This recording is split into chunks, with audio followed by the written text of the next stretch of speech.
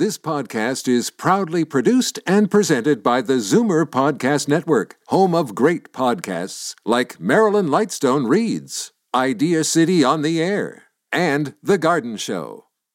You're listening to an exclusive podcast of The Conspiracy Show with Richard Serrett. Heard every Sunday night from 11 p.m. to 1 a.m. on Zoomer Radio, the new AM 740. You're listening to an exclusive podcast of The Conspiracy Show with Richard Serrett. Heard every Sunday night from 11 p.m. to 1 a.m. on Zoomer Radio, the new AM 740.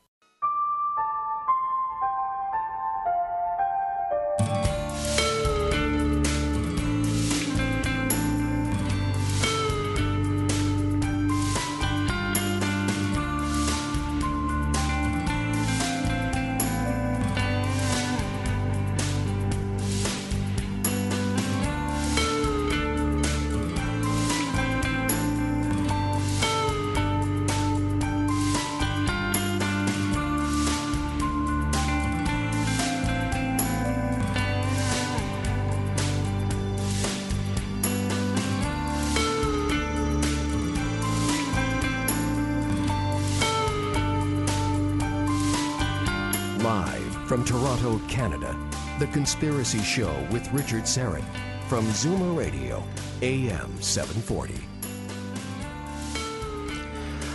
Well, yes, this is The Conspiracy Show, but for this Sunday, it is Richard Serrettless. Richard is at home under the weather, and my name is Victor Viggiani, sitting in for Richard this evening on The Conspiracy Show. Glad to have you with us. And we've got some interesting things to chat about this evening. But first, I got to get something off my chest. This morning, I was listening to the radio, and not this station, by the way, just another relatively high-profile radio station here. And the moderator was talking to a scientist. And they were talking about aerosol spraying. And apparently, I haven't read the book, I can't really say too much about it, but the whole tenor of the interview was the scientist explaining aerosol spraying. And his angle on it was that governments and science should begin to look into aerosol spraying so that we can recover our atmosphere, take the pollutants out and stop things like climate change or whatever you want to call it, and the acidification of the oceans and lakes.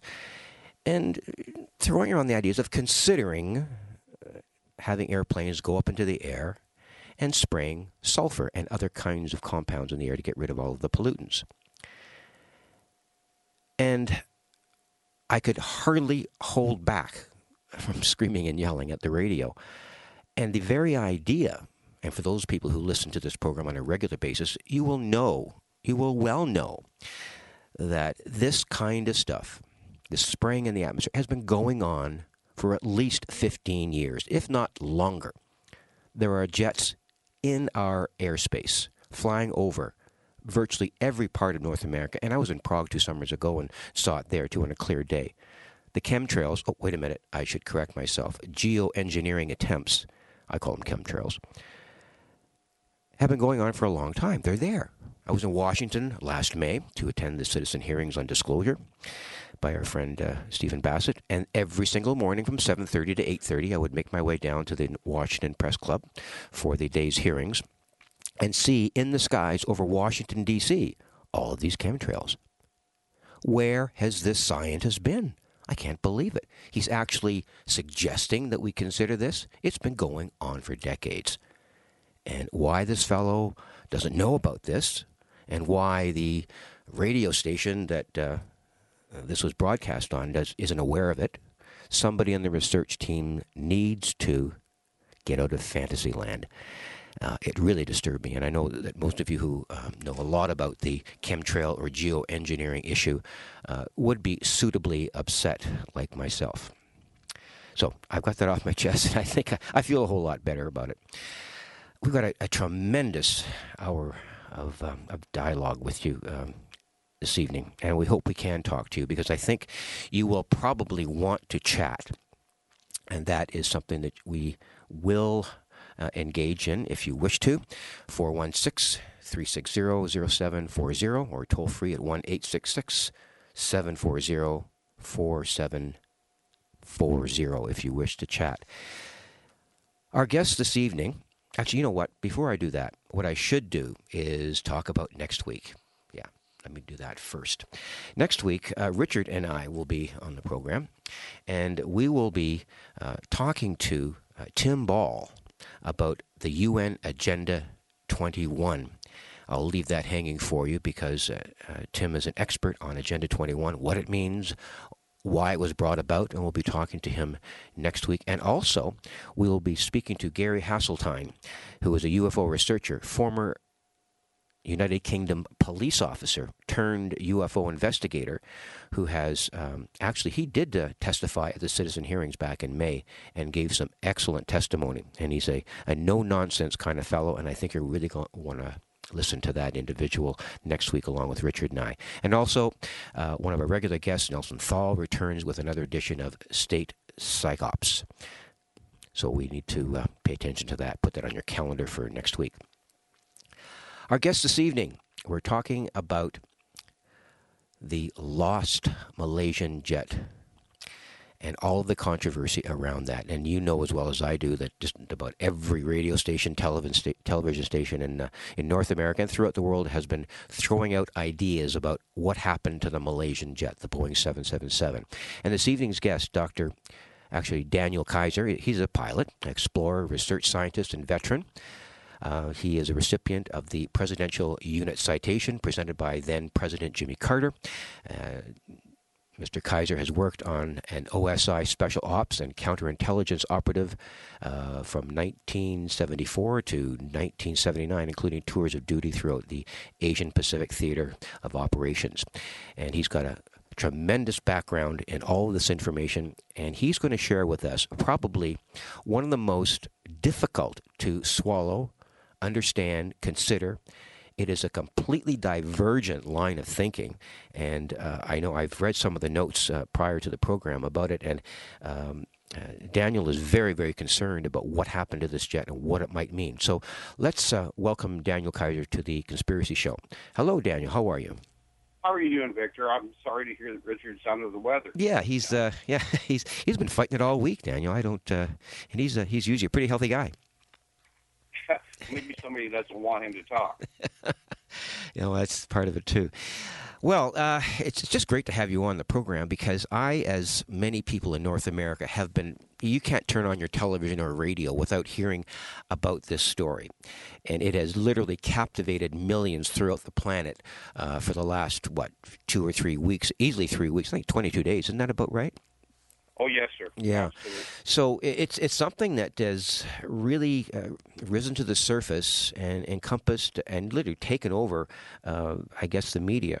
And before we get into the theory that you're espousing, and when I read some of the notes that Richard gave me in preparation for the show, I literally, I was just stunned. It really frightened me. It absolutely frightened me. And talking to some of the friends that I have who do listen to the show quite often, just throwing out a few ideas, it's something that did not occur to them. So before we get into actually the chronology of your theory, let's talk about the chronology of what happened as far as you know about this jet taking off, getting into the air, and then disappearing. Can you just sort of outline the chronology that you know occurred?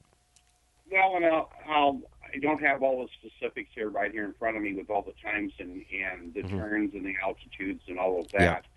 Yeah. But I can say is that what I would like to do is to cut through the propaganda, the mainstream media news, and get right down to what the facts are.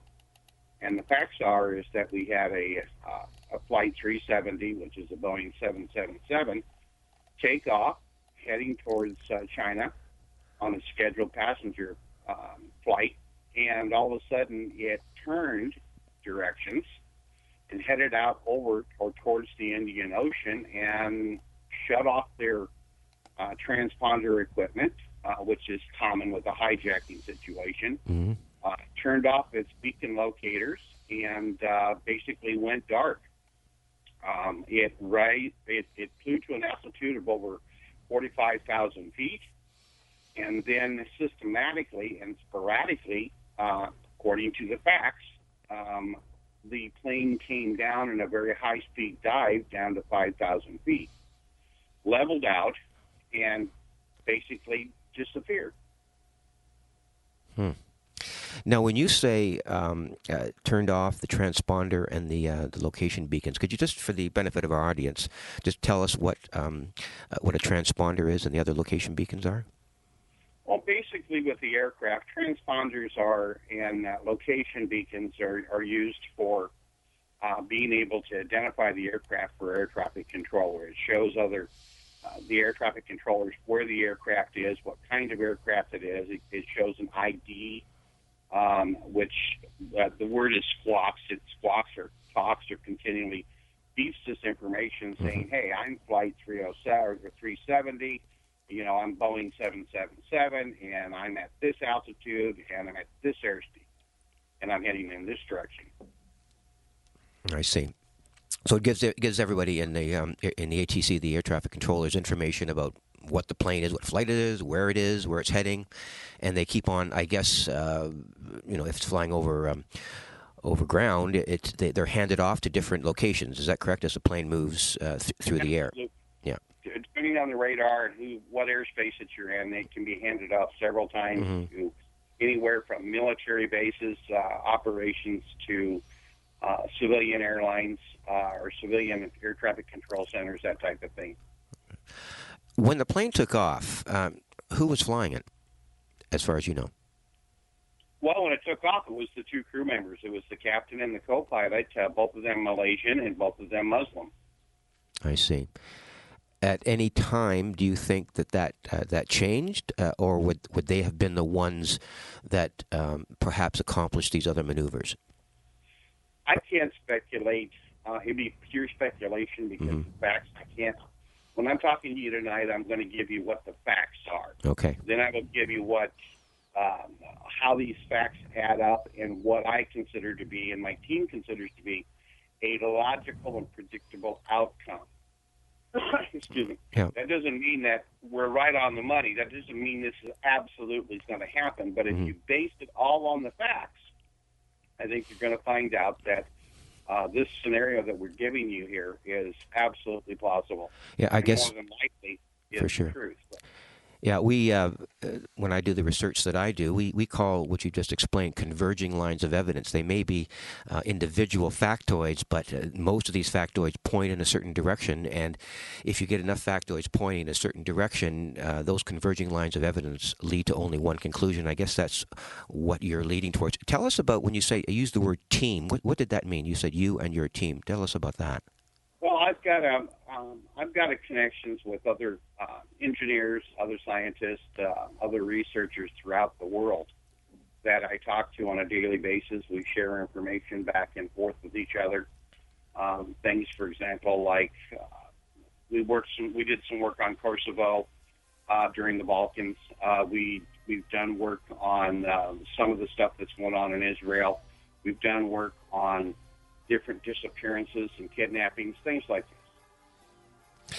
Okay, well, that's we're going to have to hold on there for a second because we have to take a break, Daniel. And when we come back on the other side, we'll get more into this absolutely stunning theory that we're going to hear about. My name is Victor Viggiani, and this is The Conspiracy Show. Stay with us. The truth will set you free, but first, it will really tick you off. You're listening to The Conspiracy Show with Richard Serrett from Zoomer Radio, AM 740. And you just might need those numbers tonight, ladies and gentlemen, because after we hear what our guest Daniel Kaiser has to say about the loss of the Malaysian jet, Boeing 777, you just may want to, send in your 2 cents. In any case, Daniel, you mentioned off the top there that the aircraft went into a very steep dive at around 45,000 feet. First of all, how steep was the dive? And then 3 questions, actually. How steep was the dive? How far down did it go? And why did it go into such a steep dive? Well, there's 2. You're bringing up something I was going to bring up with you a little later in the show, but I'll go ahead and do it now. Sure. That the 777 that particular aircraft has an automated landing system on it because the 777 is a fly-by-wire. So if you have the autopilot on, and if both the pilots and the entire crew and everybody in the plane all suffocated because, let's say, whatever, a massive decompression, that plane, if it was on autopilot, will fly itself to its destination and physically land itself by itself. My goodness. Okay, that's how sophisticated this particular 777 is. It has an operational range of between 5,000 and 9,300 nautical miles. Fully loaded, it can fly 5,000 nautical miles easily. That's full fuel, full cargo, everything. If it was stripped down, this 77, and it just had a light cargo and full fuel, it has a range. This comes from Boeing. This is not for me. It has a range of over 11,000, almost 12,000 miles. That's basically, you can hit, that plane can go anywhere in the world. Boeing's maximum payload on that aircraft is 104 tons. And it has a cruising altitude of over 43,000 feet. So, what you asked me was is that the aircraft went up to 43,000, 45,000 feet, and all of a sudden, after a short period of time, in turn, did a steep dive and then leveled out. Right. We figure that the only reason why the aircraft would go to such a high altitude would be to depressurize the cabin and to get rid of or suffocate all the passengers. I see. The steep dive then would be where the pilots were trying to get down below, because the pilots have more oxygen. They have about 45 minutes worth of oxygen aboard, and emergency oxygen. The passengers have between 12 and 15 minutes, depending on the number of people, that type of thing. So if you've gotten rid of the passengers and possibly the flight crew, who knows, and you in turn take this steep dive and you level out below 10,000 feet so you can have now get off oxygen. One of the things that we found that was a key indicator here is that the facts show that the Boeing 777 or Flight 370 did not do a straight dive into the ground. It did not dive straight down. It can't do that because of the way the electronics are and the computer systems on the 777 are. It will not allow the aircraft, as a safety measure, will not allow the aircraft to go beyond its structural limitations as far as overspeed. Even with pilot input? Correct. Even with pilot input, you cannot physically do it. It's impossible. So what would happen is, even if you took the stick and smashed it all the way forward, straight towards the ground, threw the engines on full, when that reached its maximum speed, safety speed, that's pre-programmed into their flight systems, the aircraft would automatically cut back the engines, make a bank to the right, make a bank to the left, begin to pull the nose up, whatever it would do. But it would bring it back, automatically bring it back to a safe or relatively safe or to its maximum airspeed that it can take. That would account for what they called was a real, as they reported, it was a very strange type of, it would turn left in its dive, then it would turn right in its dive, then it would go up and slow down, then it would speed up. That's because the computer systems, according to our research, that would be because the computer systems were keeping the aircraft from overspeeding and breaking up in the air. I see.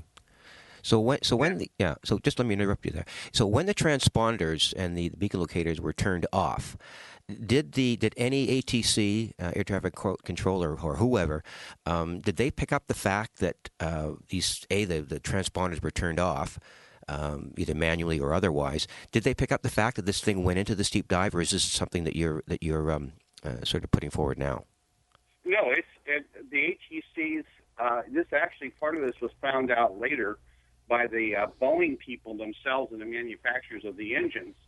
The engines have, unbeknownst to most pilots, the engines are set up to where they have a pinion system that is able to communicate with satellites to tell how to go back to the manufacturer to tell the manufacturer how the engines are operating. I see. Okay. And there's no way to control that. You cannot disconnect that from the cabin. I see. So now, why aren't we hearing this on the regular media newscasts? You're asking me to speculate. I think that mainstream media is. I think they're being manipulated by whoever, whatever, with this information. I think we've been sent on a wild goose chase.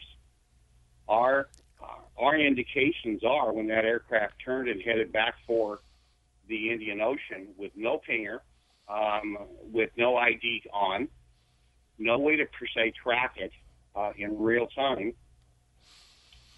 that when it went to the 45,000 feet, the pilots dropped it down as fast as they could down to less than 5,000 feet. And by the way, that only took a couple of minutes to get down there, so they were really in a steep dive. Some of the calculations say close to 700 miles an hour the aircraft was diving. My goodness. Pull up, down, and then back down again, and the speed would come back up. Do we know how loaded the craft was? Was it filled to capacity? Do you know any idea? Well, they had a full load of fuel, and from what I've been told, from what I've read, they had a full load of fuel and about 200 or 230 passengers on board, I believe, or something in that neighborhood. Right.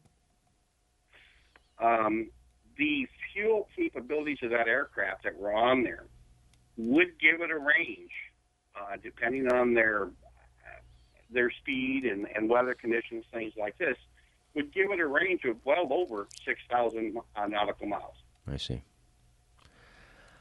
Okay, now we have to take this in a completely different direction. We've gone over some of the information to give our listeners a foundation of what might have happened up in the air. Now I'd like you to throw at us the theory of why this happened, how it was commandeered, and what you might think, you can handle this any way you want, might be the reasoning behind the disappearance of this jet. What's your first comment on that?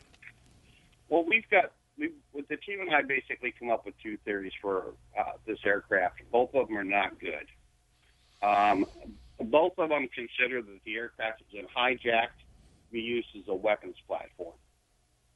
Now, we feel that the mainstream media and a lot of the governments, for some reason, are not being told the truth, and they're never going to find. You're not going to find any wreckage of this aircraft. I really believe it. That's why there hasn't been any bodies floating, and I think that they're sending people all around until everybody gets tired of listening to it, and everybody will sit back and say the aircraft had just crashed and that's it.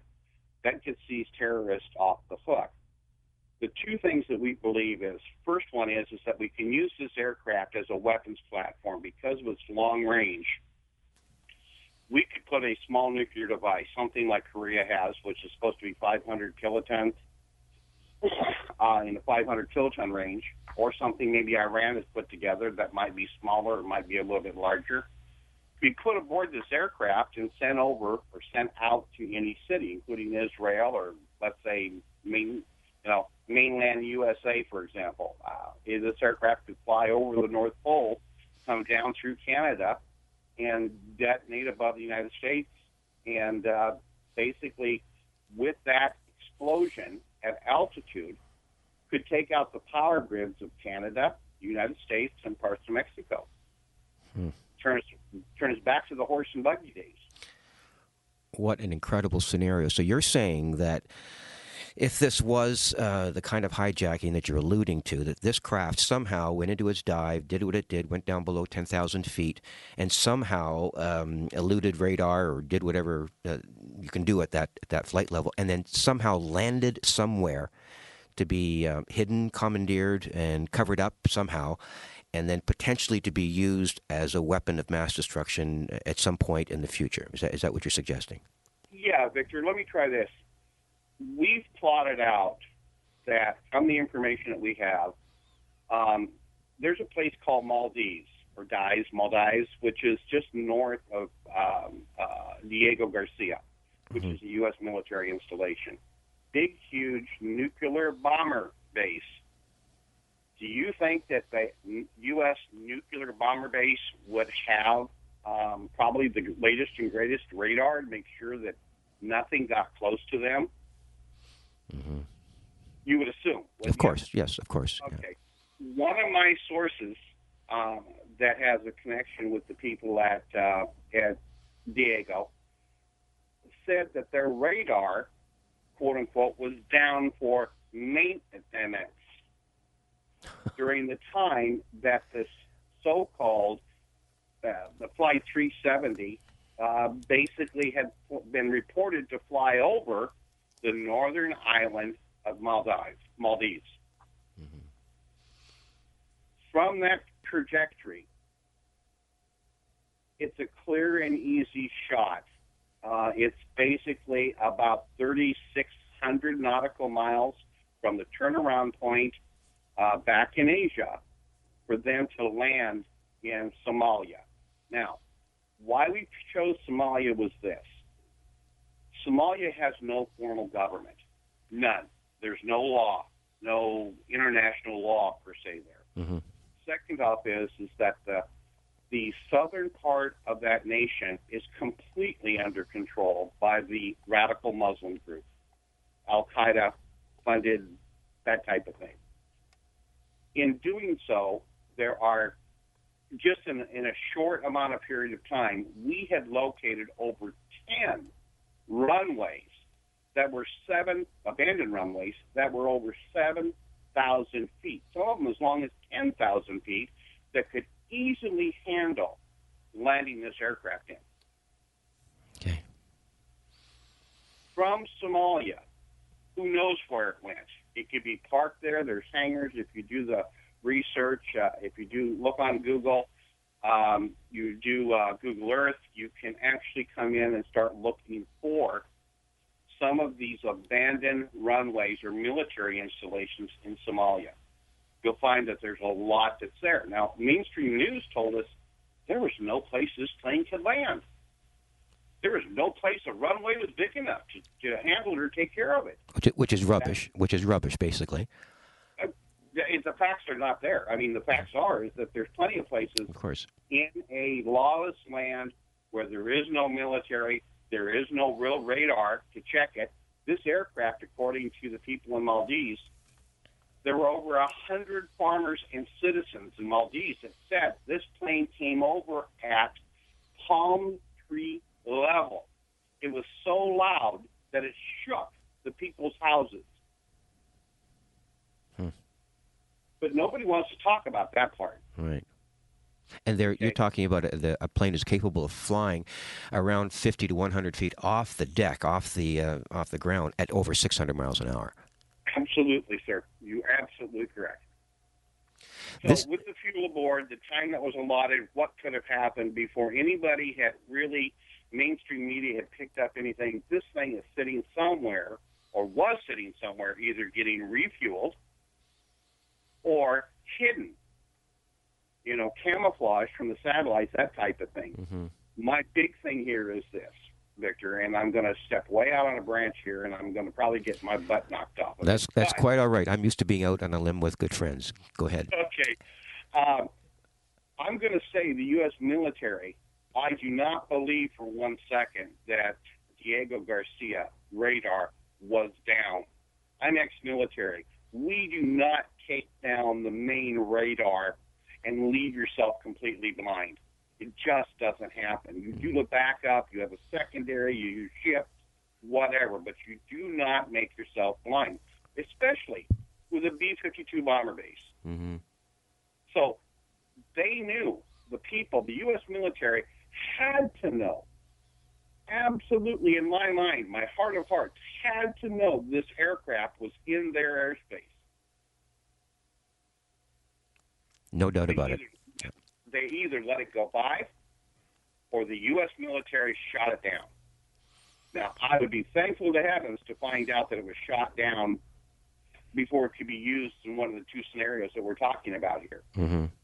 Okay, that would make me real happy, especially for the millions of people that this weapons platform could deliver the death and destruction to. But I don't feel that that's happened. I believe that it's been allowed to go wherever it was going. I know that with this corridor and with the traffic that's there, with the military units that are there are gaps or holes at low altitude that a plane could weave through that make its way to Somalia without much radar detection. And in doing so, you would have to have somebody on the inside giving you that flight plan. Of course, yeah. That makes sense. That makes sense. Well, you know, I'm just going to get into a break here in a second, but Daniel, you know what? I think you're describing, I'm sitting here in my chair just literally shivering, you're describing almost another 9/11 scenario here. A Hollywood script couldn't be written any better than this. And when you hear about the number of jets that the U.S. Air Force took out of the air on September 11th, this kind of is a puzzle that is fitting together in a very, very conspiratorial way. And like you said in some of your notes to Richard, this frightens you. I know it does. So anyways, let's take a break, and we'll come back on the other side and listen to more of what Daniel Kaiser has to say about the lost Malaysian flight. Welcome back. We're speaking with Daniel Kaiser, who is unraveling a scenario he and his team have put together that the lost Malaysian jet has in some way been commandeered and is now sitting someplace at a location taken by certain individuals for whatever reason. And he's putting together a theory that this jet, is sitting somewhere ready to be used in the future for some type of operation, I guess in a quote-unquote terrorist scenario. And I don't know about you, but if Daniel's theory is correct, it's just a waiting game. And if in fact it's true, and all the facts seem to be pointing towards that, if this is true, we just have to be sitting and waiting for some sort of thing to unfold that is not very pleasant. And one of the things that Daniel did suggest is what this thing could be used for, to set off some sort of nuclear device over North America and knock out everything. And within a year, we're all toast. Daniel, if you were to speculate, I'm going to ask you just to kind of think about the political implications of this, or what the politics or the military are doing right now, the politicos. Is it like a duck, sitting on water? Everything's sort of fine on the surface, but they're just treading water like hell to try to figure out what's going on, and they're just sort of scrambling behind the scenes to locate this thing, other than what's being portrayed on the media in terms of a search. What do you think the intelligence agencies at the highest level possible are doing right now? Can I, let me see. Let me try two words for you, okay? Well, actually, there's going to be four. Okay. It's one of them is CYA, okay? And the second one is going to be plausible deniability. Okay. Okay. If you take those two factors, which most and almost all countries do, the first thing they do is they look at CYA. Mm-hmm. The second thing they do is look for plausible deniability. I think that there are factions in the global New World Order that have, how do I want to say it, insider information and control of many facets of countries in Europe, in the U.S., even in the China and Russia areas, and all through Saudi Arabia and all through that area.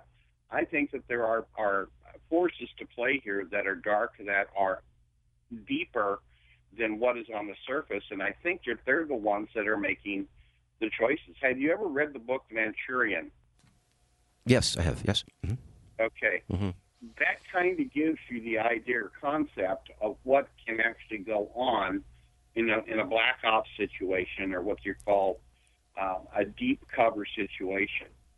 And with my years being involved with the OSI, we had several clandestine operations, including delivering, certain banned chemicals to certain factions in Southeast Asia. I'll put it that way so I don't get into too much trouble. That's okay, yeah. At the classified operation. But we as young troops did not know what we were doing. We were following orders. It wasn't until later that we understood what the silver canisters were. I see. And so this type of operation could easily take place in a black ops, nefarious sort of way. And I think it's been allowed to happen. I think it's been planned out. It looks too clean cut. I think they're doing the propaganda thing. One of the things, Victor, that I wanted to go through here was working on a master's degree for emergency and disaster management. Mm-hmm. Believe it or not, which was sad for me, and I'm having a hard time dealing with it, especially with classes, that 70% of the emergency and disaster management focus is not on helping people. It's working with the political game, working with the local politicians, looking at who can make the most money, who can survive economically, and where can those funds be transferred to with the banking industry. That's what emergency and disaster management truly is about under FEMA. That's what I'm studying to do. And that really upsets me because people are like last on the list. That is very disturbing because I guess what you're saying is that some of the things that have happened in the past have been they've been set up, and like Pearl Harbor, for example, or the Gulf of Tonkin, or even 9/11. There is a reasoning behind it happening other than the explanation that we've been given. Absolutely. And I think, Victor, you're doing an outstanding job. I've never talked with anybody that is so in the know and has as much broad-based knowledge as you do. I commend you. Bravo. Oh, thank you. I believe sincerely that exactly what you just said. I think that this is exactly what is going on is a false flag or preparing us for a false flag. Now, in my personal opinion, an opinion of not all my team, but the majority of my team, believes that the U.S. would be your primary target and Israel would be your secondary target. Now, several of the people in our group, and two of the gentlemen that we have in our group are actually from Israel. They feel that Israel is the primary target for this. That's logical. Yeah, that's logical. Sure. I can see that. One of the scenarios that absolutely made me cringe and I sat back, as you said earlier, when I found this out, I sat back in my chair and I actually shook, was that if you take, let's see if I can put this in a scenario. I was hoping that we could put some pictures up so people could see what was there. You know what, Daniel? Let me hold you there, okay? We've got to take a bit of a break, and on the other side we'll come back, and you can take some time to think about that because we've just got one last break, and we can get back into it again, okay? Yeah. You're listening to The Conspiracy Show, and we're talking to Daniel Kaiser regarding the lost Malaysian flight. My name is Victor Viggiani, and stay with us. And welcome back. My name is Victor Viggiani, sitting in for Richard Serrett this week here on The Conspiracy Show. And we have on the line Daniel Kaiser, who is talking to us about the lost Malaysian flight that we've all been kind of inundated by over the past 3 weeks. And just want to sort of lay something on you very briefly. And it's a quote that I use in an article of mine, and it's very appropriate for right now. And it says, "Participation in the North American democracy is largely based on the belief that citizens should never be released into the world until they have been properly sedated." This is a quote taken from an unknown convocation address in university. Not only does it magnify the state of denial and ignorance in which a massive proportion of the North American population live, it is also an historical testament to the lies we are all prepared to accept for the sake of convenience. And I think what we're talking about tonight, having this jet, this Boeing 777, sit somewhere on the planet, ostensibly taken by terrorists to be used at another time as a weapon of mass destruction. We'll get a little bit more into that in a minute with Daniel, but I don't know about you, it really disturbs me. So, Daniel, you were going to make a point just before the break. Want to sort of expand upon it? Yeah, what I was going to say is that we were talking about Israel, and we were talking about this as a weapons platform. For example, on our scenario 2, we had talked about it in scenario 1 as an EMP weapon. and we can go into that a little deeper here in a minute. Or scenario 2, whether it can be used because of the aircraft's large carrying capability, tonnage-wise. This aircraft technically could be filled with dirty waste, nuclear waste, okay? And there has been reports, verified reports, that the nuclear waste dumping area in Siberia has been systematically raided by Muslim activists. So some of that highly radioactive material is beginning to be taken away or hauled off or whatever they're doing with it. But so let's go back real quick, is that under this scenario, whether they're going to make a dirty bomb, they could easily fly over, blow this aircraft up with a full load of nuclear waste aboard the aircraft and basically make Tel Aviv and anything within 7-10 mile radius of Tel Aviv completely uninhabitable for the next 1,000 years. Or they could do that to New York, or they could do it to Montreal, or they could do it to Winnipeg, or they could do it to, the list goes on. It could be done to London. So that's a pretty terrifying type thing. You're going to get a lot of traction, but it's going to be in a localized area as far as the terror factor would be huge. With them being able, with the terrorist group, to pull the dirty bomb type thing off. Now, if you really want to cut the head of the snake off, you go with scenario 1, and that's where you use it as an EMP weapon. Back in 1943, I believe, and somebody I'm sure will quote me if I'm wrong here on the date, there was a EMP test that was done in the South Pacific by the U.S. military with a 120 kiloton nuclear weapon that was exploded with an airburst that burnt out the street lights in Hawaii over 1,400 miles away. So within 1,400 miles with 120 megaton or kiloton nuclear weapon, and I think it was less. I think the altitude was at 1,500 feet. I'm sure somebody correct me if I'm wrong here, but it wasn't very high. And we got over 1,400 nautical miles. Street lights were blowing out. Communication systems were being knocked out. And even back then, in the late 40s, most of our equipment was pretty robust. It was pretty hardcore, heavy-duty type of stuff. Right. Not like the electronics we have today, which is extremely fragile. If you did the same EMP thing over Israel, I do not believe that. I think Israel has hardened their systems enough to where they can probably survive it. At least the military would have done that. So we have to switch the scenario back, and this is where I come in. I say, I think the U.S. is a major target. And my Israeli people say, no, it's us.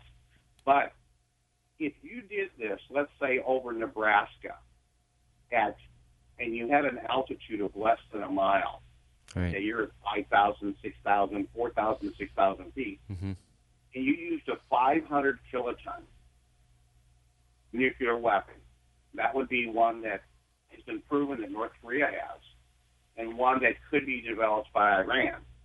And you set that off, the EMP, the gamma radiation burst yield of that particular weapon system would turn the North American continent back to the days of horse and buggy in less than 15 seconds. In less than, sorry? Yeah, nothing would work. My goodness. Now, what that means, and people don't understand that, and your job and Richard's job is to make sure people wake up to what I'm talking about here. That's no sewer. That's no refrigerators. That's no grocery stores. That's no potable water. That's no traffic lights, no movies, no 911.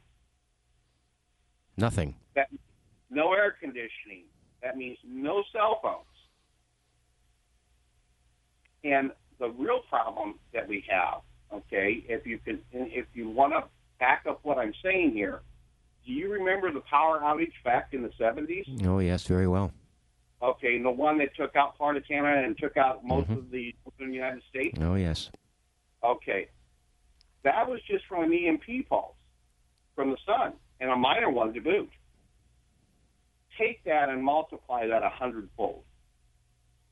What do you think is going to happen to the Canadian people? Now, honestly, Canada, the Canadian people, probably in a much better situation. They're not quite as toys, not quite as spoiled rotten as Americans. But I know what you mean. Yeah. Oh, you follow me? Okay, they're hardy. They're more like the Alaskan people. People in Alaska go, "My power's off, so what? Okay, let's go out and do what we got to do and get her done." That's not going to happen in the U.S. And a 500-kiloton weapon going off at a mile or above the United States, central United States, most of Canada's major cities are going to be wiped out as far as electricity. Almost all of the United States will be wiped out. We will not get back our generators. We will not be able to get, it could be years to get power back. FEMA, in their records, in their tests, and what they say is that within 1 year, 90% of the United States population will be dead from starvation, crime, and disease. So you're saying that FEMA already has a scenario outlined as a result of this? Yeah. Is that? Yeah, absolutely. Yes, yes, they do.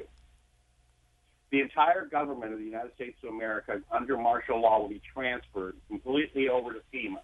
FEMA will automatically take complete control of the U.S. government. There will be no elections. There will be nothing. All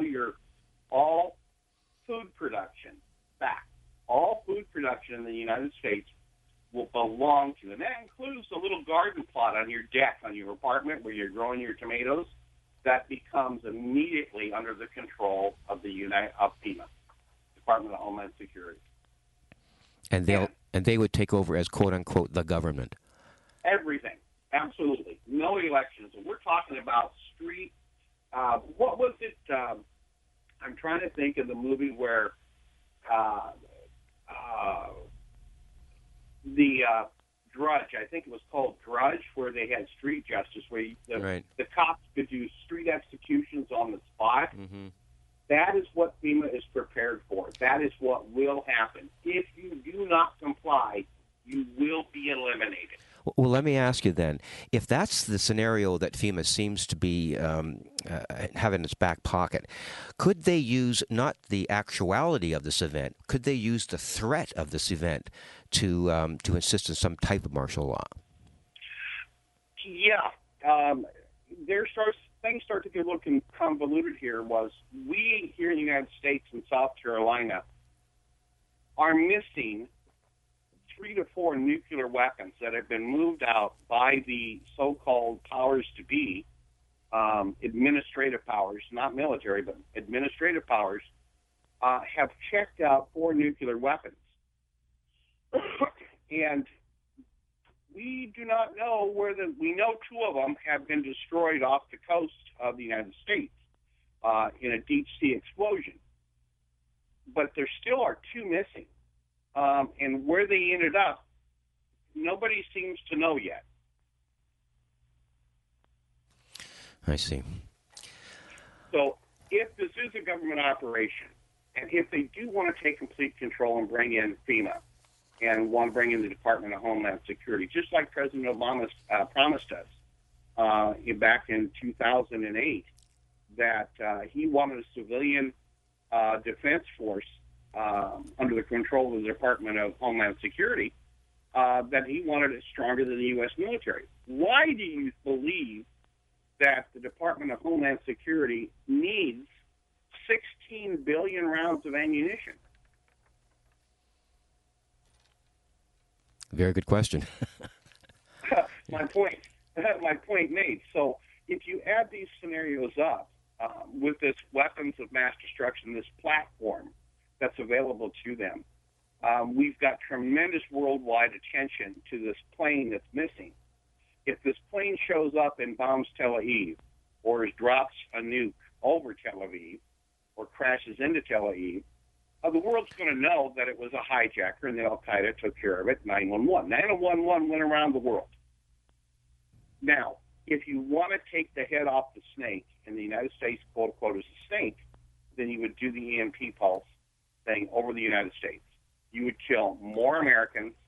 You would get Americans. It would be a Mad Max scenario type of thing over the United States. And we are not prepared.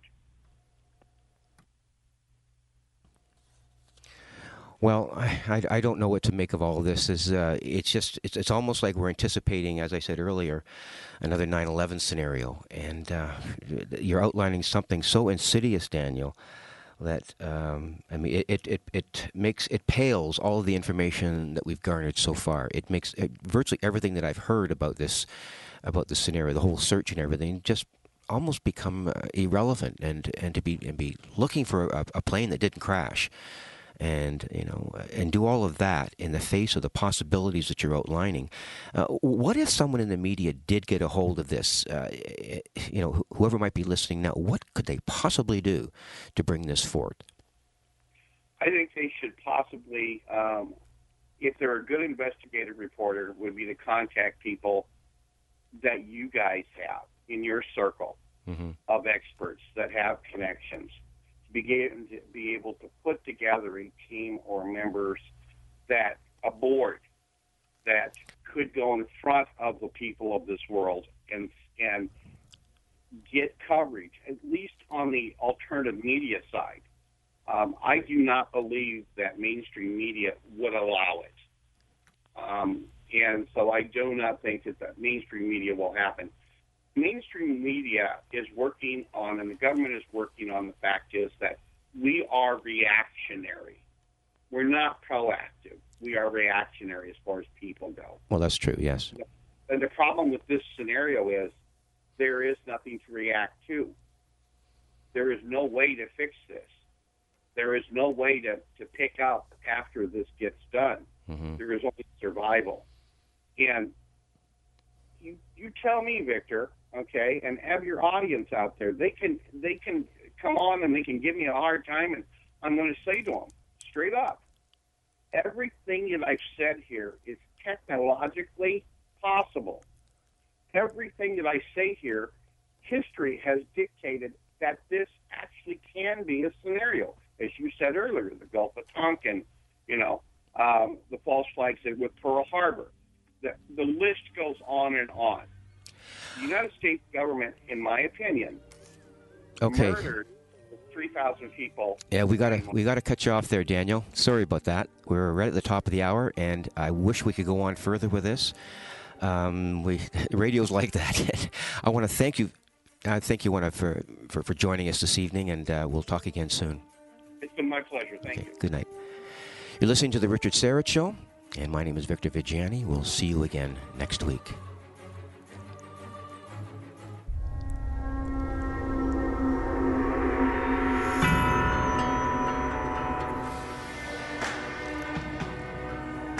Good evening. My name is Victor Viggiani, and I'm sitting in for Richard Syrett this evening on The Conspiracy Show. Richard is under the weather, and we're running the ship alone this evening here on The Conspiracy Show. There have been a number of things in the news lately that have really kind of disturbed us in a lot of ways. And one of the things that I picked up on this morning, and I think most of the regular listeners to the program will identify with this. I was listening to the radio, and I was just sort of going about my business, and on one of the larger radio networks here in Canada, there was an interview by a well-known moderator on the radio, and he was interviewing a scientist. And the interview was about aerosol spraying, and this scientist had written a book about the possibilities of aerosol spray to control the weather, to reduce the amount of acidity in the lakes and the oceans, and just experimenting, or at least looking at the possibility that governments should investigate the possibility of spraying aerosol components. He named sulfur to be one of them, plus other components too. And that spraying this information, or rather this substance, would somehow create a better control over the pollution that we seem to be experiencing, that we've caused since the dawn of the Industrial Revolution. And as I was listening to this, I became really kind of concerned. The reason being because this scientist was saying that we should begin to investigate the possibility of spraying this stuff in order to control the environment, get rid of pollution, etc., with these chemicals. And I give my head a shake, and maybe you will too. I don't think I'm mistaken when I can tell you that chemtrails, wait a minute, let me get that straight. Geoengineering has already been going on for a long time. 10 years, maybe 15 years, it could be longer. You look in the air, you see the chemtrails. Those of you who listen to the program often, we've heard that many, many times. Those of you who have visited the internet talking about the chemtrails in the air. And this scientist was totally unaware of the fact that this kind of spraying protocol has been going on for a long, long time. His suggestion was that we just begin to look at it and experiment with it. Now, I can't believe that mainstream media has not yet picked up on the fact that chemtrails, or geoengineering as they might want to call it, has been occurring for a number of years already. And you can see it. I witnessed it myself. I was in Prague 2 summers ago on very clear days. And the chemtrails there were just all over the place, crisscrossing the sky, doing all kinds of weird and nasty things, and nobody gave it a second thought. I was in Washington, D.C. last May, and to cover the citizen hearings on disclosure, operated by Stephen G. Bassett. And every morning I would leave about 7:30 or 8 o'clock and make my way downtown to the Washington Press Club. And I would witness over Washington, D.C., all of the crisscrossing of the chemtrails there, too. And this is going on right over Washington, D.C. And I'm sure each one of you has seen it in one way or another. So my question is, why would a large radio network bring on a scientist and begin any kind of dialogue about the so-called phenomenon of chemtrails without really investigating what he was saying? Just an experiment, or is it really, really going on? That's my question to you. And if you are out there and you wish to comment on this, I would love to hear your thoughts on it. You can call here at 416 locally 360-0740, or call internationally if you wish to, toll free 1-866-740-4740 if you wish to make some sort of contribution about that comment, because it did disturb me. And I guess it's one of the reasons why I firmly believe, and it's my estimation, that we're living in a bit of a dream world, and a world that's not giving us the full information about what we are existing in. And that is my assessment. Okay, it may not be yours, but it definitely is my assessment. And I have something here that might kind of irritate some people, but I'm going to put it forward anyways. And it's a quote that I used in one of the articles that I wrote several years ago, and it's very, very appropriate for what's going on right now. And the quote reads this: "Participation in North American democracy is largely based on the belief that citizens should never be released into the world unless they are properly sedated." This quote has been taken from a convocation address that I found. But it not only is taken from that address, it really magnifies the state of denial and ignorance in which a large and massive proportion of North American people live in. It also is an illustration of an historical testament to the lies we are prepared to accept for the sake of convenience. And it really does fascinate me how this can happen in a large modern society with all of the internet that's out there, with all of the kinds of things that are going on in terms of our ability to grab onto information, and then not only grab onto that information, but promulgate the information to a point where everybody knows about it. And why the restrictions? What is going on that we are so restricted, that we are so ultimately blinded by the fact that this information is repressed in a certain way? And the issue that I deal with, the UFO issue, is one very, very good example of this. And this information is, by and large, stifled to a point where no one, absolutely no one, has any inclination about certain segments of information that have been withheld from us. And I think that the UFO phenomenon, along with this other phenomenon of geoengineering, is something that, for some reason, is being withheld. And I'd like to know why. I think one of the things that we need to find out is that there are mechanisms in place. And these mechanisms that are in place are so insidious and so dastardly that no matter how much you bring the information up, no matter how much you promulgate the information, those in the power-based structures of large media have ways of completely disassembling this information, completely making this information irrelevant. And that's a concern that I have.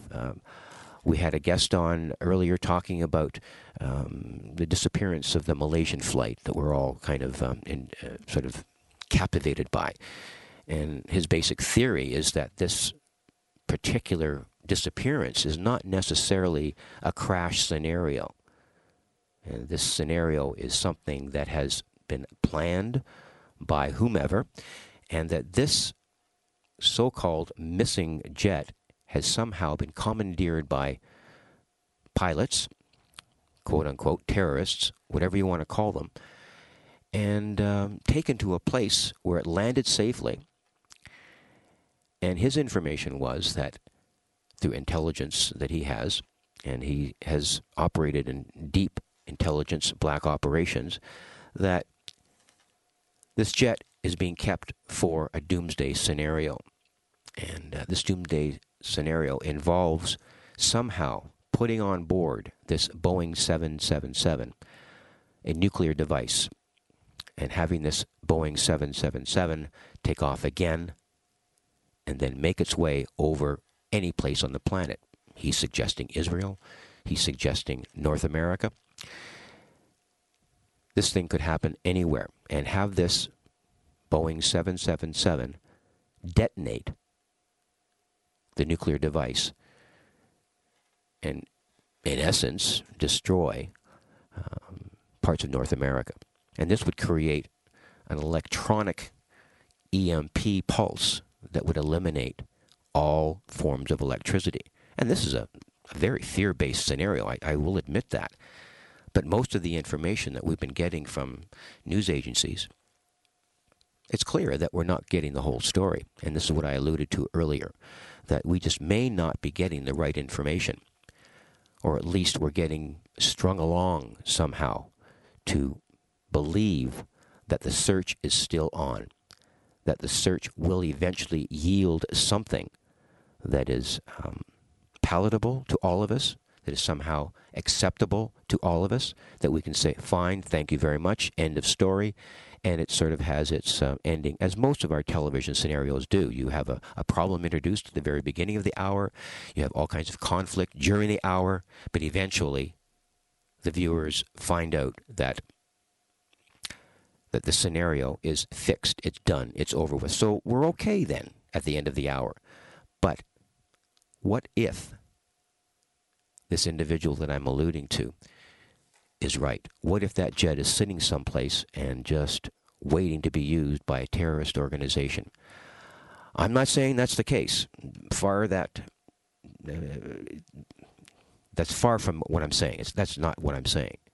But if it is, if that is in fact the scenario, we're sitting on a time bomb here. We have a call. We have Joe on the line. Joe, yes. Yes, Victor. Victor? Yes, go ahead. I follow prophecies from visionaries, Mm-hmm. and one of the visionaries I met before she died was Carol Amish. She wrote a book called Bands of Love, Mm-hmm. and in which she described how an atomic weapon would be used on the United States. And this scenario that your guest painted tonight seems awful reminiscent of that, of what's in their book. Mm-hmm. People will have to go away for a while from the contaminated area and move away, and then God's going to reclaim the land where the bomb hit, and they can go back home. But for a while, it'll be rough going. That is a prophecy that's in her book. I read her book, mm-hmm. and that's why I say this guy might be right on the money. Well, it's what was the name of the book again? Bands of Love. Bands of Love. By Carol Amish. Carol Amish. AMECHE.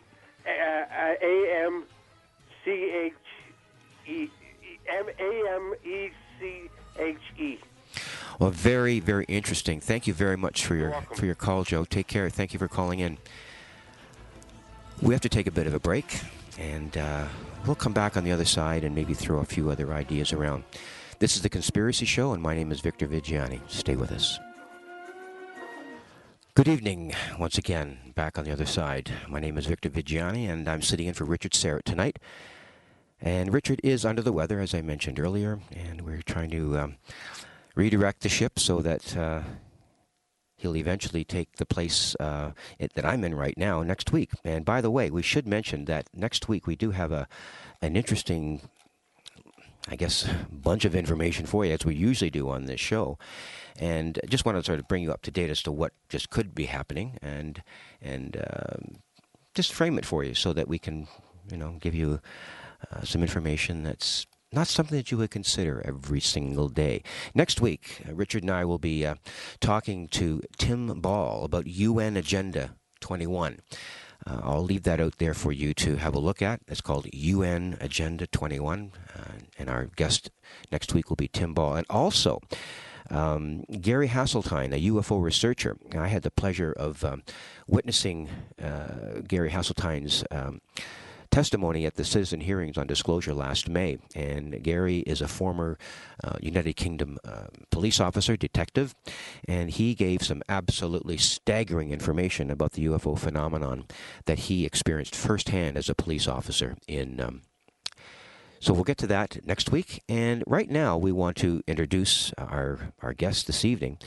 And it's a fascinating situation because it has to do with pyramids. And this evening's guest is a Bosnian-born individual. He lives in Houston, or he did live in Houston. He's discovered ancient pyramidal complexes in Bosnia. Visoko, I guess I hope I have that right, which consists of 5 colossal stone structures in the shape of the pyramid with extensive prehistorical underground tunnel networks. He's established nonprofit organization. As an archaeologist, he has established the Foundation of the Sun, and also he teaches at an American university in Bosnia-Herzegovina as an anthropologist professor. We would like to welcome to our show Dr. Sam. And Doctor, I'm going to ask you to pronounce your last name for us. Hello, Victor. So this is Dr. Sam Osmanagich. Osmanagich, good. Great of you to be with us. And you have a fascinating story to tell us about this new discovery. Now, as far as my information is concerned, I'm familiar with the Egyptian pyramids. I know that there have been pyramids in other parts of the world, in Mexico and different parts of the planet. They seem to be a very pervasive kind of structure that has been endemic to history throughout the ages, independently, I guess, constructed. But now what you've done is you've located a whole different series of pyramids, and there's a whole lot different about these. Just give us an overview of what you found. Yes, you're right, Victor. You see, almost everything they teach us about the ancient history is wrong. The origin of man, civilizations, and pyramids. For pyramids, they tell us that they are built in Egypt and Mexico, and that's wrong. They are built all over the planet, on all 6 continents. For Egyptian ones, they claim they are built as tombs of pharaohs. Again, wrong. No pharaohs, no mummies in the biggest Egyptian pyramids. For 25 years, I've been researching pyramids on 6 continents. And then, in April of 2005, I came to my country, Bosnia, near the capital city of Sarajevo, the town of Visoko, 20 miles to the northwest. And first, I saw the hill. in the shape of the pyramid, with 4 sides, triangular faces, obvious corners, the same slope from the bottom to the top. I took a compass, and the compass showed me that the sides of the pyramid matched the cardinal points. And that's how the pyramids were built. And even though in Bosnia they are covered by dirt and forests, I knew that they were artificial structures under the layers of soil. So from 2005 until today, it has become the most active archaeological site in the world. Every year, I'm getting 400 to 500 volunteers from 40 to 50 countries and all continents. We spent 350,000 hours on archaeological digging, sample testing, radiocarbon dating, and concluded that we have at least 5 pyramidal structures in Visoko, which I named the Bosnian Pyramids of the Sun, Moon, Dragon, Earth, and Love, and below the pyramids, a huge network of prehistorical underground tunnels and chambers. And the whole valley I named the Bosnian Valley of the Pyramids. I see. Now, this project brings 7 elements that will forever change our view of the ancient history. Number 1, these are the first pyramids in Europe. Number 2, they are the biggest, the largest on the planet. For example, the Great Pyramid of Egypt, 147 meters in height. The Bosnian Pyramid of the Sun, over 220 meters. The element number 3, the orientation of the sides to the cardinal point are the most precise on the planet. So far we thought it was the northern side of Egyptian pyramid, the most precise, with the error of 0 degrees and 2 minutes. In Bosnia, it's 0 degrees, 0 minutes, and 12 seconds. The element number 4, below the layers of soil, huge rectangular blocks. We've analyzed them in 7 institutes for materials. In France, Italy, Prague, and Bosnia, they all told us it was artificially made concrete of exceptional quality. The element number 5, through the radiocarbon dating, they figure out that the age of the pyramid is 29,200 years, which makes them the oldest pyramids on the planet. Element number 6, below the valley, as I said, huge network of prehistorical tunnels, which is the most extensive under any pyramid complex on the planet. And the element number 7, in those tunnels, we've been discovering huge blocks. We've analyzed them also, and they are ceramic blocks. So they are proof of very advanced technology. Based on those 7 elements, we know that history books will have to be changed. Wow, that's quite a mouthful. Now, I want to take you back a second. When you say that they're covered in soil, how deep would those layers of soil be? They've accumulated, obviously, over thousands of years. How deep would they be on average? Same like in China, Mexico, or Guatemala. In China, there are 250 pyramids in the central province of Shanxi, layers of soil up to 1 meter.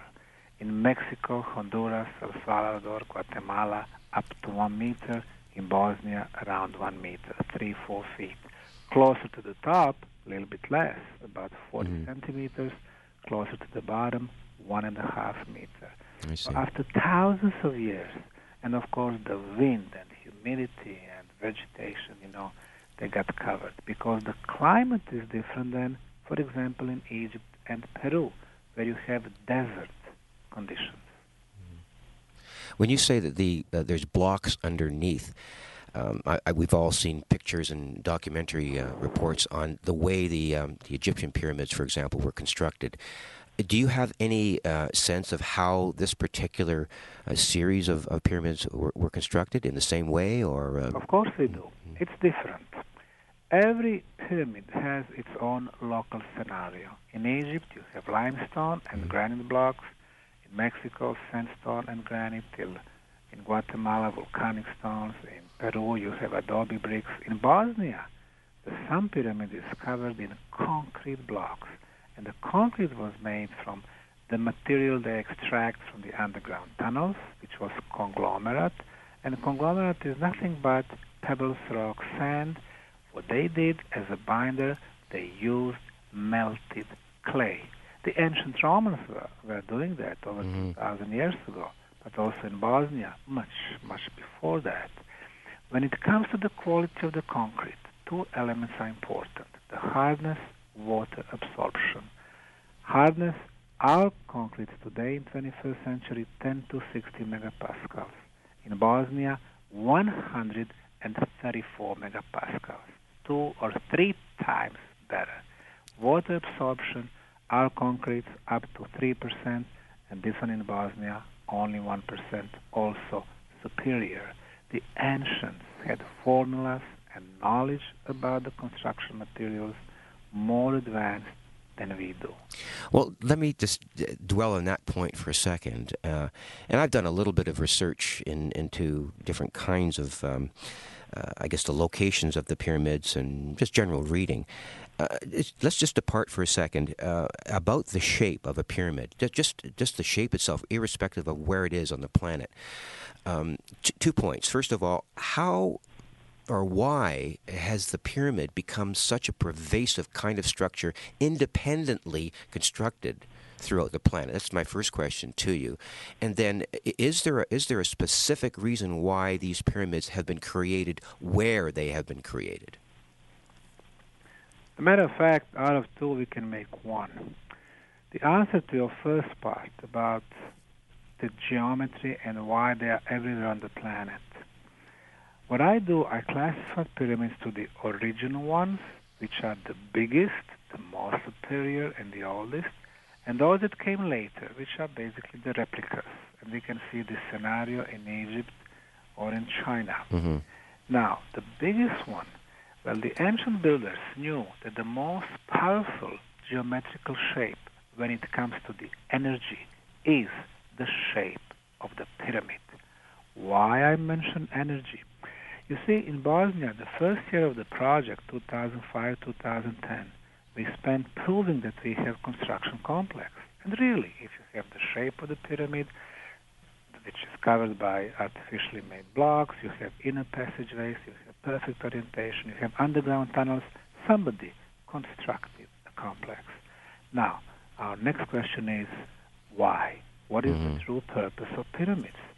Egyptologists, archaeologists, geologists cannot help us.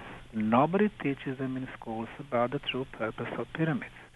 So we ask for the help from the experts in energy phenomena, geophysicists, electrical engineers, and physicists.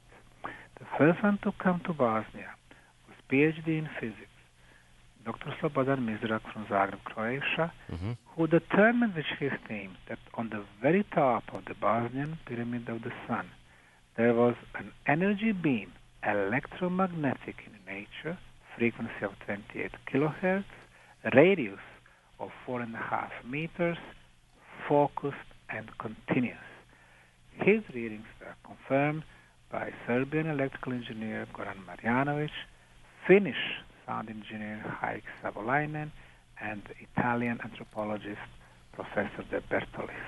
When you have 4 independent teams coming at 4 different times with their own equipment and they're all getting the same readings, this is what we call international independent scientific verification of the phenomenon.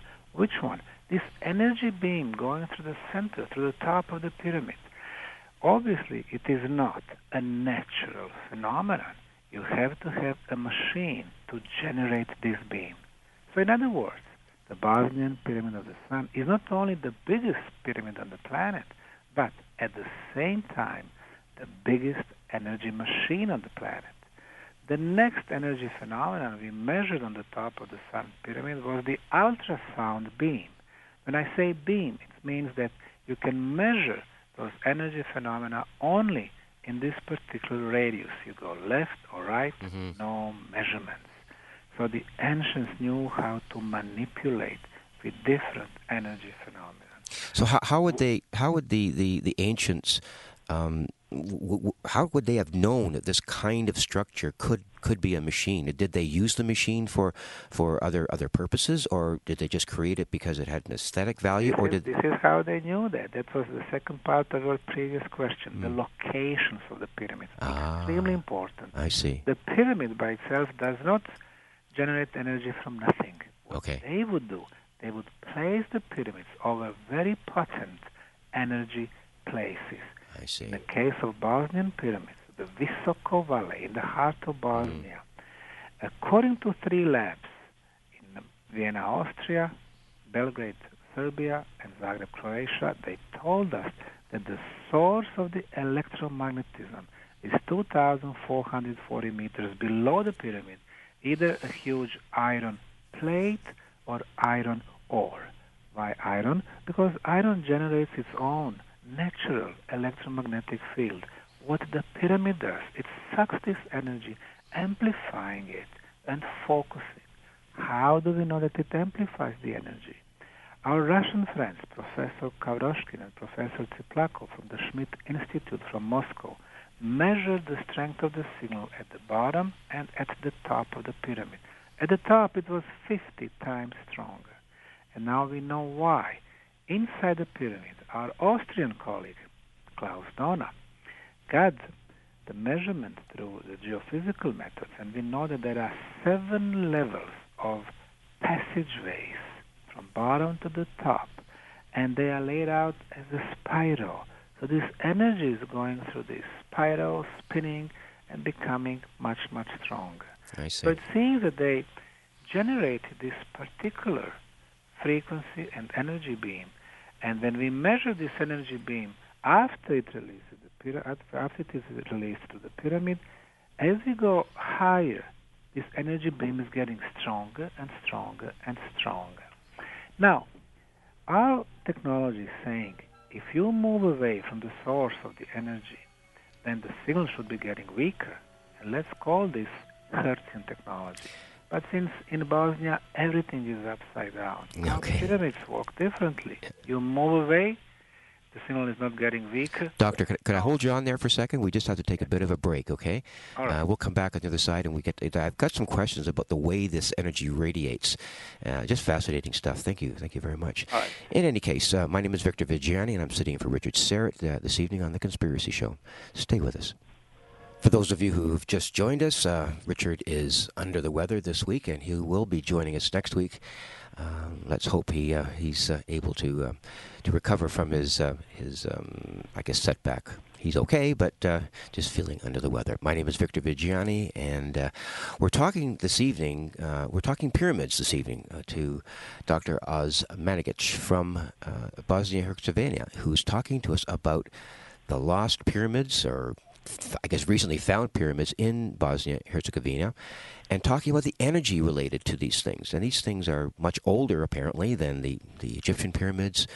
And I'd like to do 2 things, hopefully in this segment, Doctor, is to look at, I'd like you to review again the idea behind the tunnels.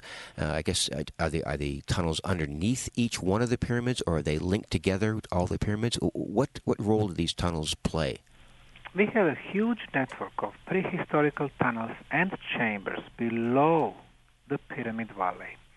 The entrance we discovered 2.5 kilometers from the Sun Pyramid, and so far we have cleaned and secured for the visitors 1,100 meters of those prehistorical tunnels.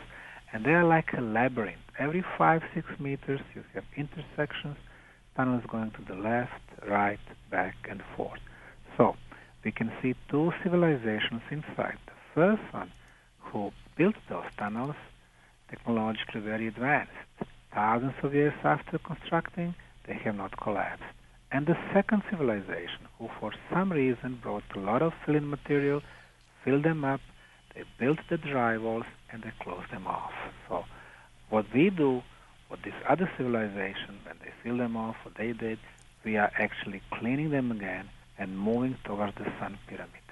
When it comes to this project, we apply interdisciplinary scientific method. It's not only archaeology, Egyptology, geology, but also satellite analysis, thermal, geophysical, energy reading, Plus, besides the physical science, we are looking this project through energy and spiritual realm. So, on one hand, it's very exciting, it's a new discovery. On the other, unlike any other project in the world, in the area of archaeology, Egyptian pyramids, Chinese or Mexican, which are always with the selected information and elite science.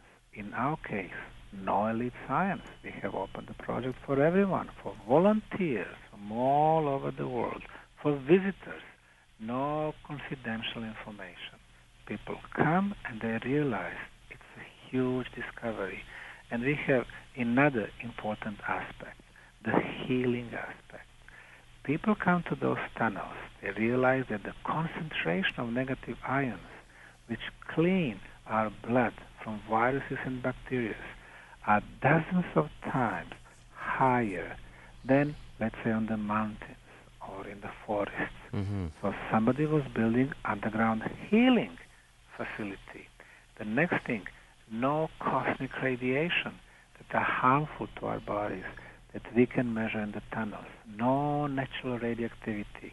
So our body cells don't have an enemy. So the moment you get into these tunnels, your body cells start doing their job. And their job is to fix the problems in our body, to start the self-healing process. So this is an amazing discovery. So you're talking about energy that can somehow have healing properties to it. So you would enter the tunnels and whatever pathology you may have, that energy can recognize it and do something about it? Good thing about our research is that everything is measurable. You get oscilloscope and other scientific instruments and you measure, when it comes to the electromagnetism, two major frequencies. The first one is 28 kilohertz, the second one is 7.83 hertz. 7.83 hertz in science is called Schumann resonance. Everything resonates in the nature, but the best resonance for humans, for our physical, spiritual, and mental abilities, is the Schumann low resonance. Now on the planet, our frequency is rising. In 2012, 14.5 hertz, 2013, 15.1, and this is very bad, because this higher frequency directly attack our brain waves. We are becoming more and more nervous, aggressive, stressful. And guess what? The Bosnian pyramid complex has been generating those low frequencies, and they are the guardians of the best energy field for humans. I see.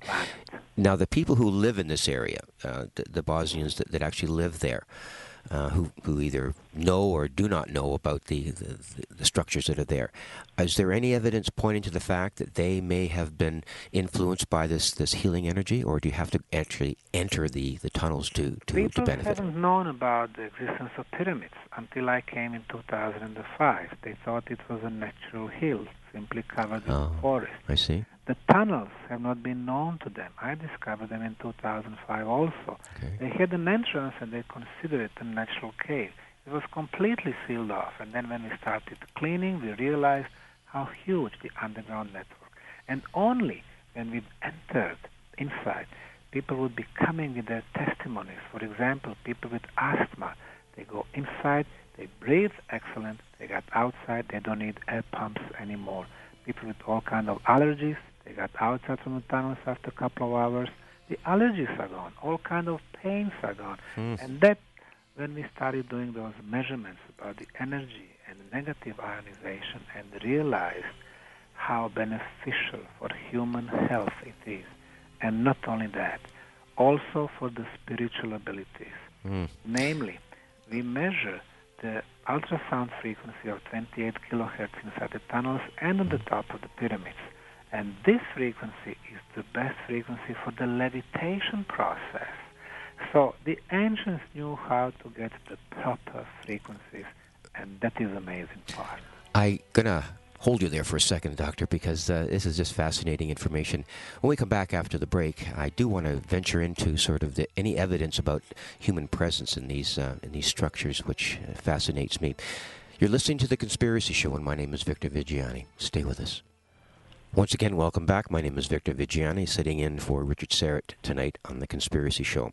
We're talking pyramids this evening, and lots of interesting information from, I guess, an authority, probably the only authority that can explain exactly what's happening in Bosnia with respect to these pyramids. And Doctor, we really have not really gone thoroughly enough into this. We'd probably need another 2 hours to get into it. But I'd like to find out from you, is there any evidence of human either habitation or presence in these pyramids, like that dates back many, many years?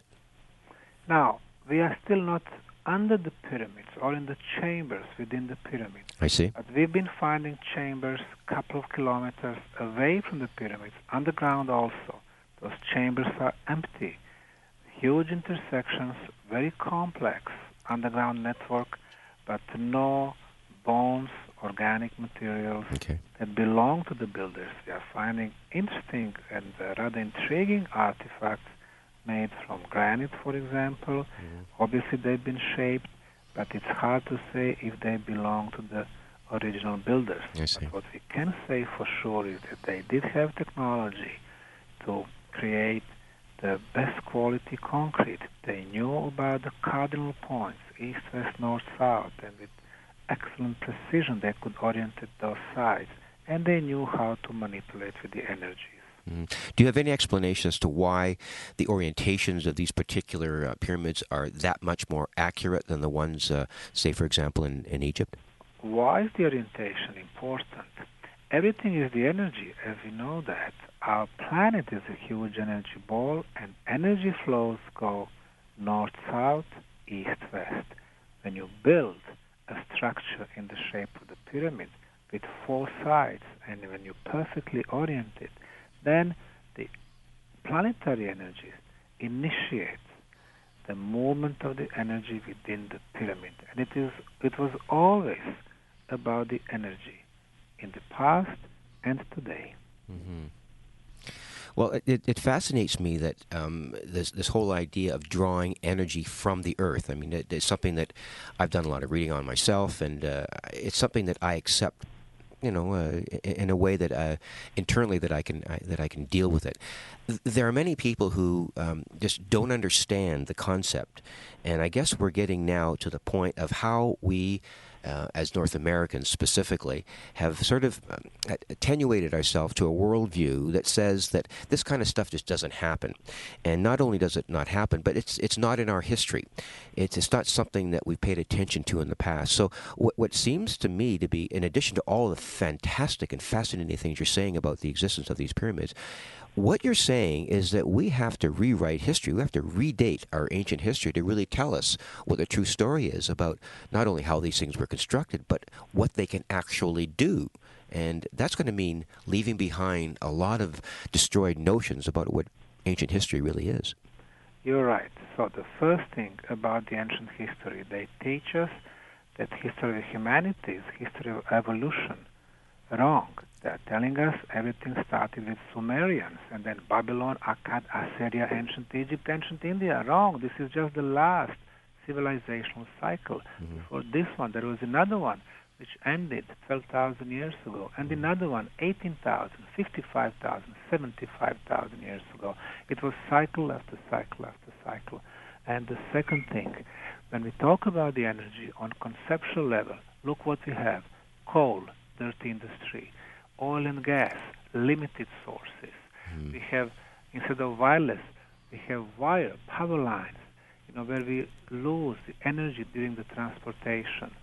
The ancients were using natural energy sources.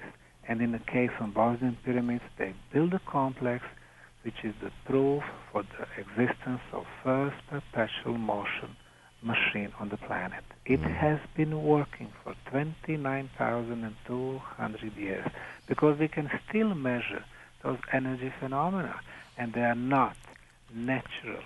Mother Nature does not make those focused energy beams, ultrasound or electromagnetic, but you have to have machines, you have to have artificial sources.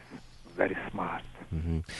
Would you imagine that this kind of information that you're sharing with us, and juxtaposed to, like would you mention, fossil fuels and transmission of electricity over wires and the loss of that energy, and all of the technical things that we have developed over the last, 200 to 300 years in terms of technology, and even more so now, I'm just sort of wondering, how would that kind of concept change under the utilization of the energy that you're saying is there? Is it something that can replace what we have, be an adjunct to it, or completely set it aside in terms of making our forms of energy archaic?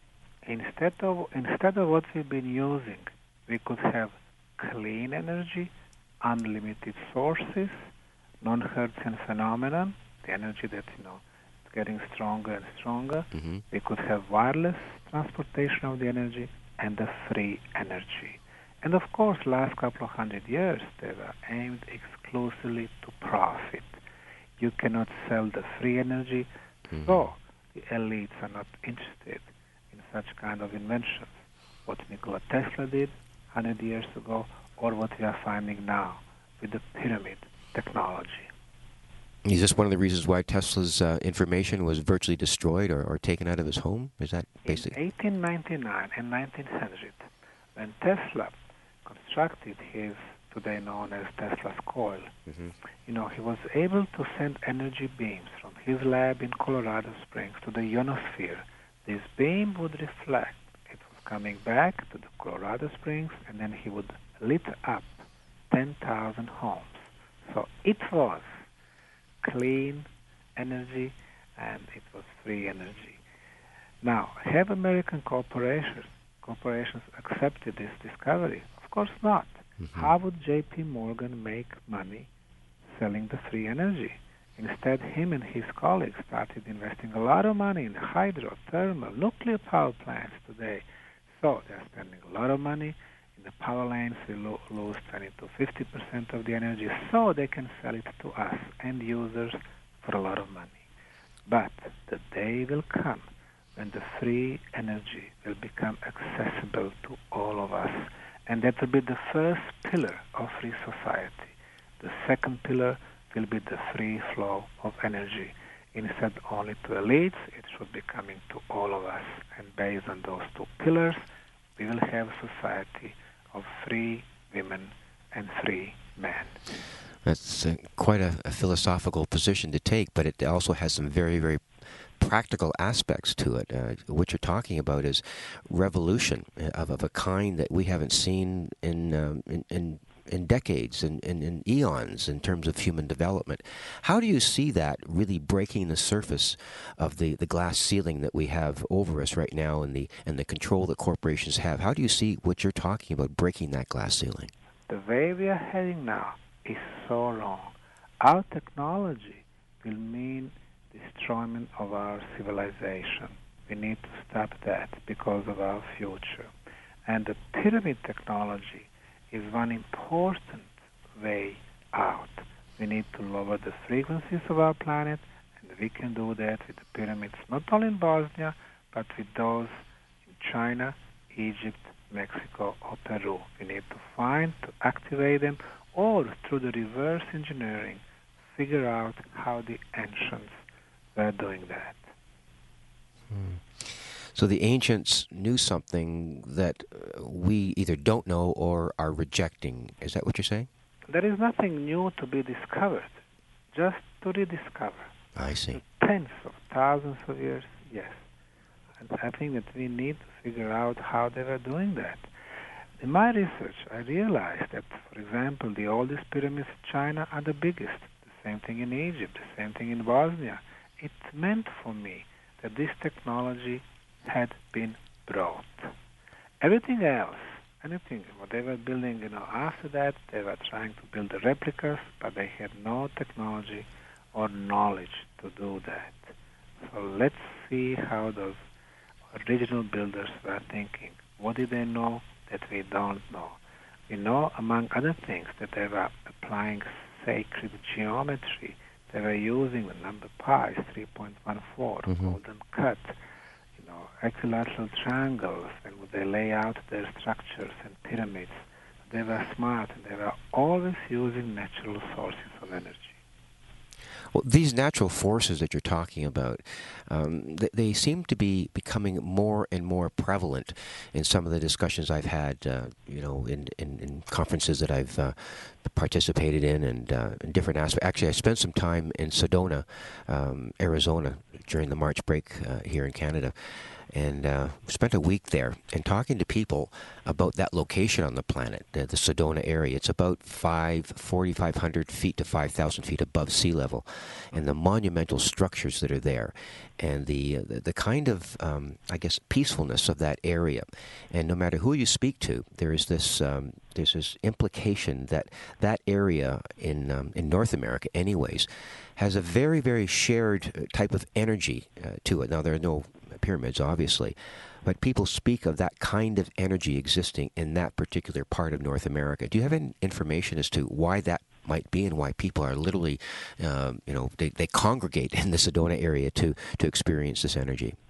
Sedona, but not only Sedona, Teotihuacan, Mexico, Machu Picchu in Peru, Tibet, Giza in Egypt, Bosnian pyramids. What we have in Bosnia, we attract tens of thousands of people every year. They go to our tunnels, they climb the sun, the moon, the Dragon Pyramid, and this is what they tell us. We feel like we are at home. People from Brazil or Peru or Colombia or New Zealand, Australia, India, Pakistan, Egypt, Norway, US, they're saying they feel like they're at home. Of course they're at home because they came to the best energy field for them. On our planet, we know that underground we have ley lines, energy lines. We have underground water streams also generating the energy. So we have some very potent places. And those that we mentioned earlier, yes, they are potent places. And what the ancients were doing, they were building their huge monuments like pyramids, tumulus, conical shape, artificial hills. They were building megalithic sites like Stonehenge, Avery Hill, Anand Shah, Yonaguni monuments, Baalbek in Lebanon. So they knew where to build it. And guess what? When you go to such places, you can measure that your aura, bioenergy field, is getting increased. When your aura is increasing, then you can develop your spiritual abilities. You can develop your spiritual senses. The ancients knew that besides 5 physical, we had 30 spiritual senses. Today, we talk only about the one, the 6th sense. Mm-hmm. But when you develop your spiritual senses, you can communicate remotely, you can communicate telepathically, you can do teleportation, you can heal with the touch or with the thought. And that's the type of the knowledge that we have lost over the time. Well, that's absolutely phenomenal.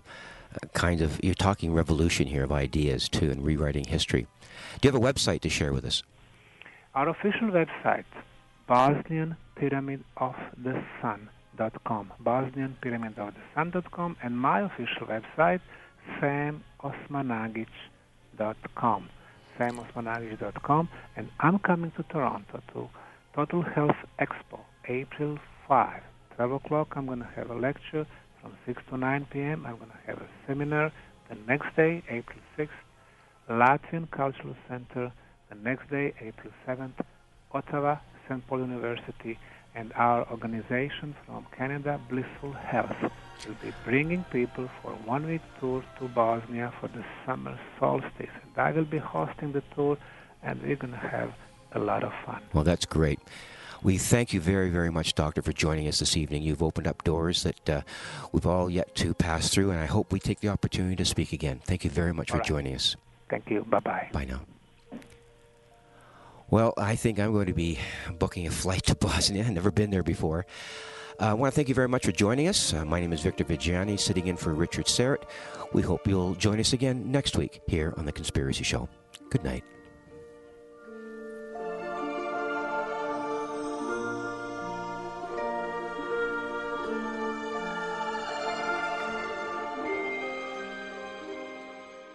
This podcast is proudly produced and presented by the Zoomer Podcast Network, home of great podcasts like Marilyn Lightstone Reads, Idea City on the Air, and The Garden Show.